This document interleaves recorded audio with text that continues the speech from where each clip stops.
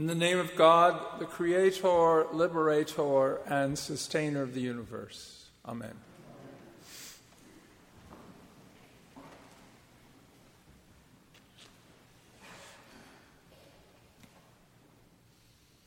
Scripture often addresses the alienation and brokenness that is found in our world as the result of economic injustice.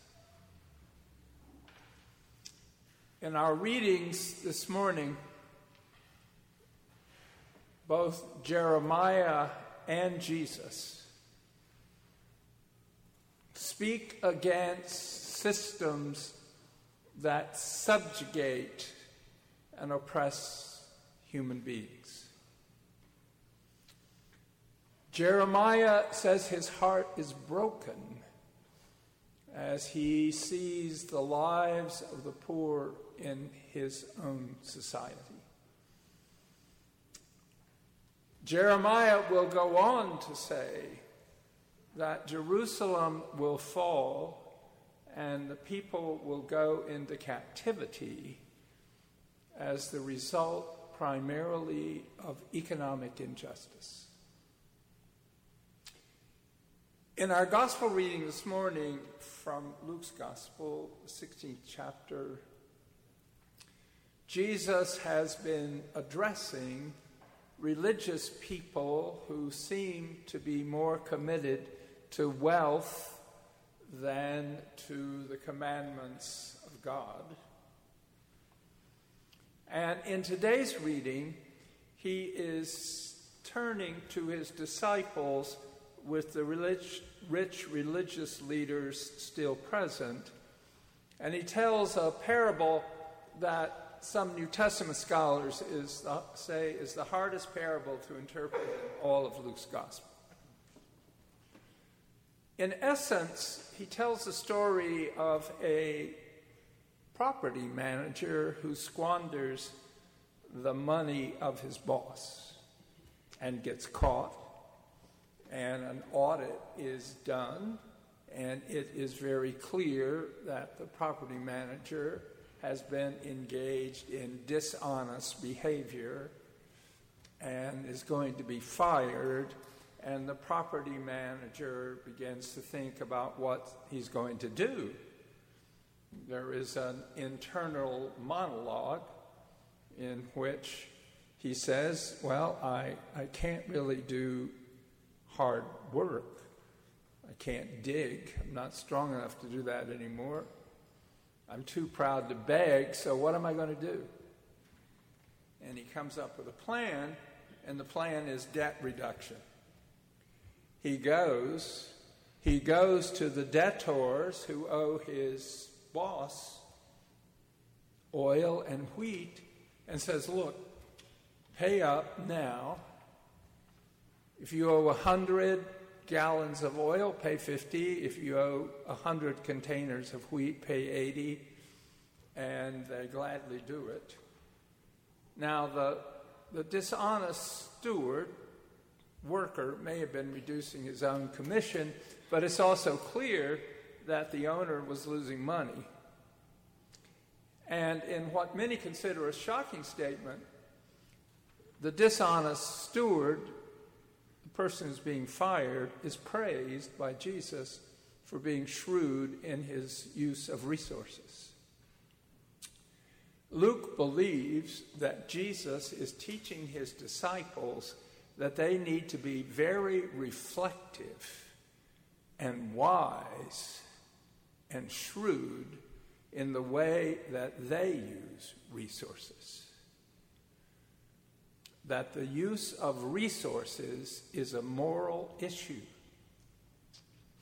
And then Jesus goes on to say, at the end of our reading today, that no person can serve two masters. And then, in case you don't get it, he spells out what that means. He says, you cannot serve God and wealth. You cannot serve God and wealth. In the New Testament, this choice is put before us quite often. We often miss it, but it's there. Jesus says it's easier for a camel to go through the eye of a needle than for a rich person to enter the reign of God.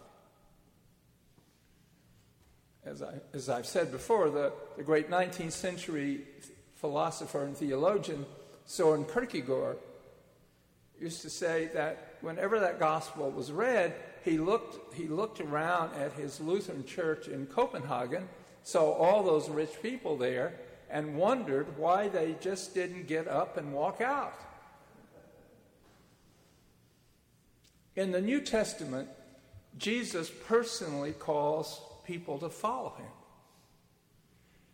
There's only one case in which the person refuses, and that's because of money. Jesus said, "Sell all that you have and come follow me," and the man went away sorrowful because he was very rich. In the history of the Christian church, we often overlook our own tradition. And a good bit of it is very hard for us to hear. St. John Chrysostom said, if you have silver-plated shoes, buckles on your shoes, that means that you have stolen from the poor, and that you should return that money to the poor.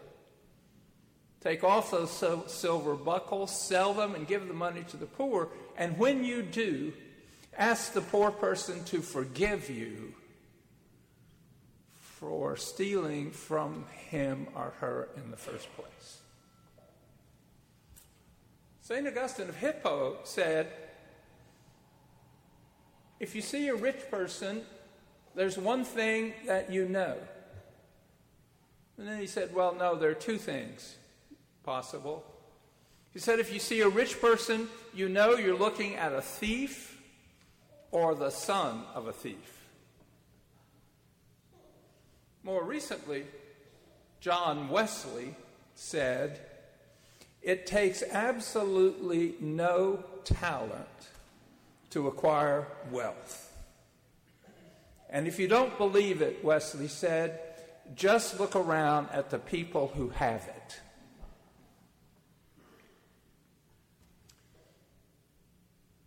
More recent times, Pope Francis, in smoother words, has said that we as Christians are all called to renounce privilege and wealth for the common good, for the salvation, Francis said, of the planet.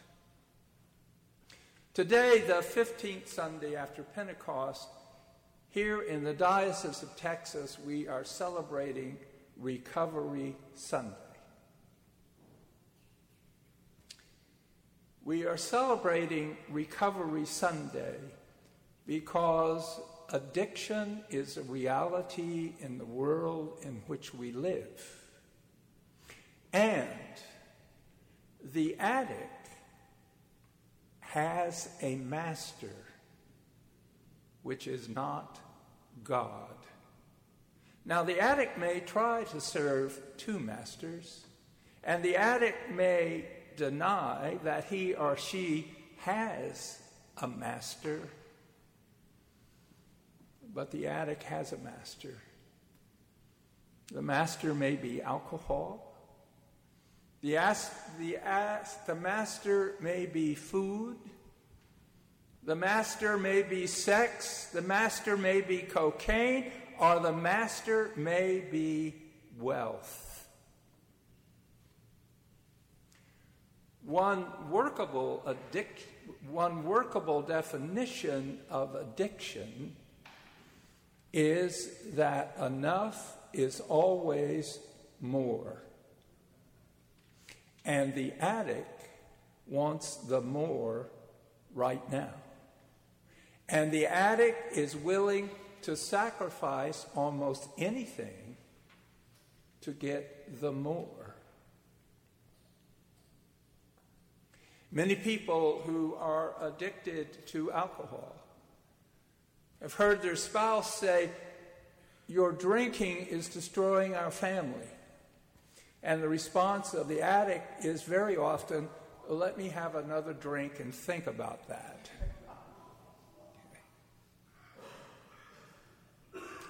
Those of you who know Arthur Miller's play, The Death of a Salesman, know that near the end of that play, Willie Lomax, the salesman, is standing there looking at his broken family.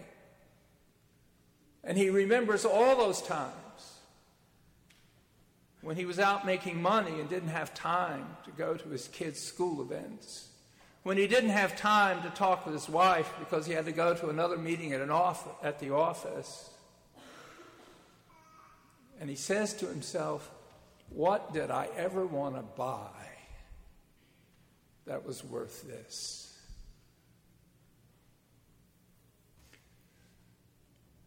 Ernest Becker, in his well-known book, The Denial of Death, wrote that in our society, going shopping and getting drunk are the same things. Going shopping and getting drunk are the same things. Becker is not talking about going down to buy a loaf of bread or a gallon of milk. He is talking about, well, I haven't been to the Galleria in a while. Maybe I need to go and check out. Maybe there are a few new items that maybe I need. Shopping, according to Becker, produces a high. You get the new shoes. Oh, these are wonderful. You bring them home. In 2 days, you begin to feel an emotional letdown. And then there's the hangover. And you know the answer. You need to go buy another pair. You need to do it again, and you will feel better.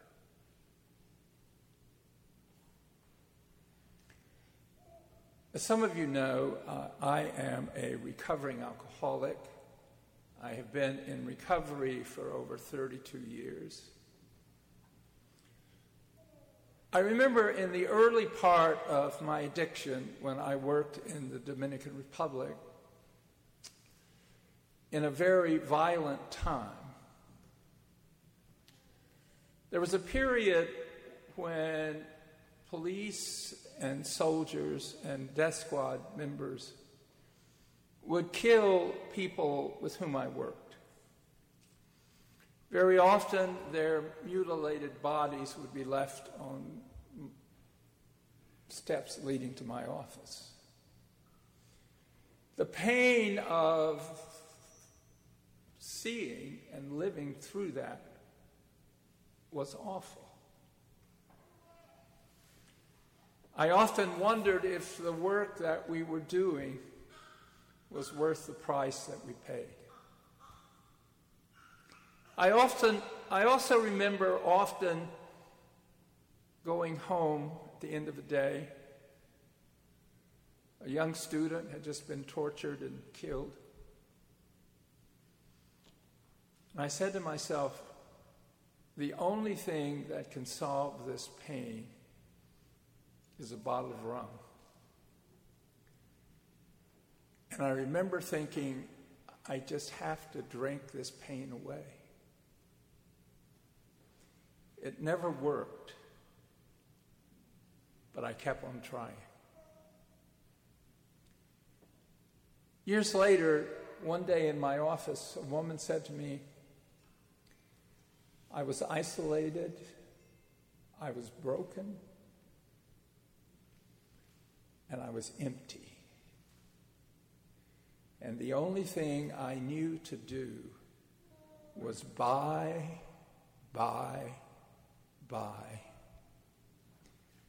She said, I felt that I needed to fill the hole in my soul with stuff.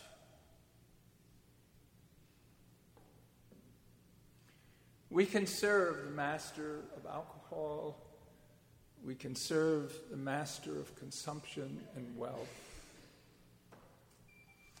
And very often we fail to realize that those masters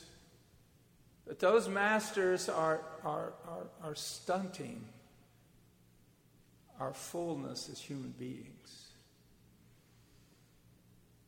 We fail to see that we cannot solve emotional struggles through addictive power.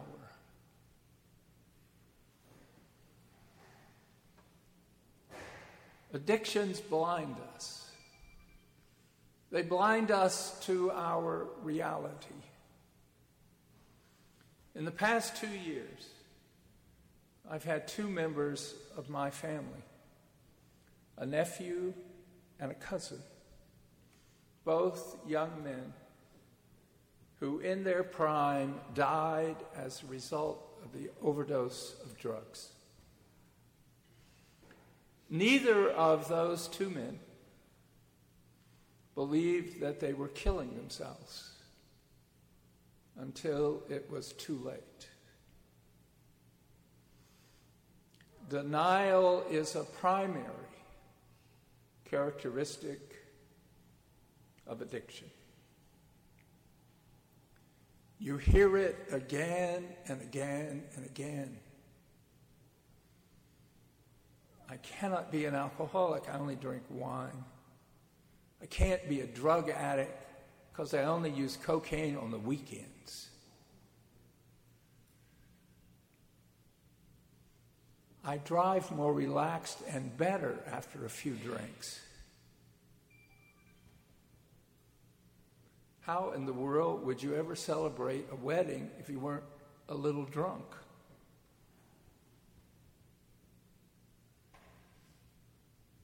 But wealth as addiction also blinds us, not only to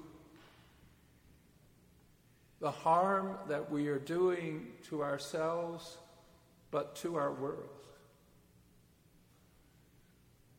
When wealth is our master, we fail to acknowledge the harm that is done by our addiction to fossil fuels.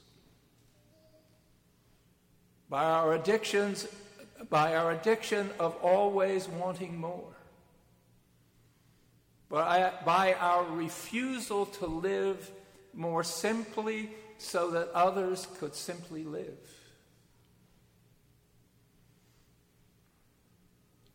And our denial is made clear in the statements that we make.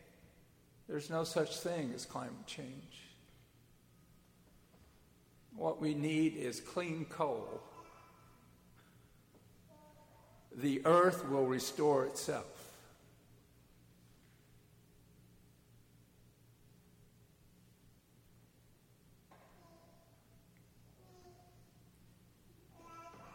Addiction destroys. It blinds us, and it does not enable us to see our own reality. As long as wealth helps us to acquire what we want when we want it, we speak of our economic system as being very good. In a world in which half the population right now lives on less than $2.50 a day. In a world in which by the year 2050 there will be 9.5 billion people, and 8 billion of them will live in poor countries. In a world in which by the year 2050 there may be as many as 1 billion climate change refugees. That was the world's entire population in 1820.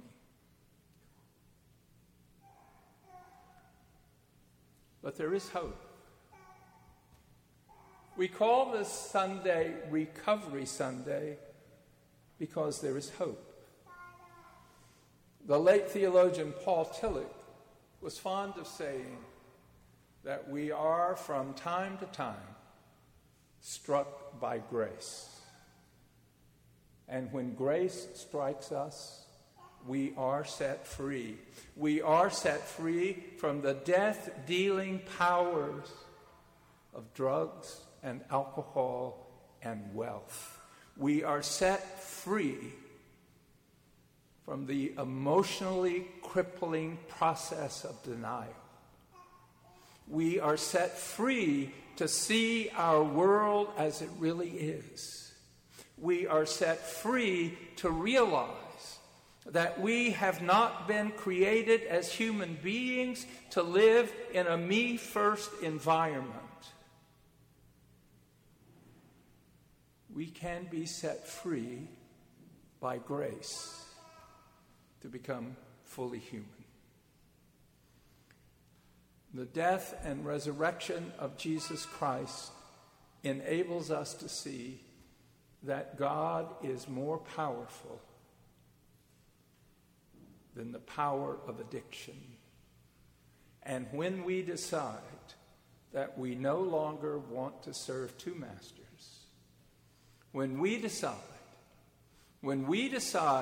that we want to have God's will done in our lives and in our world, when we decide that we want to turn our will and our lives over to the care of God, in that moment,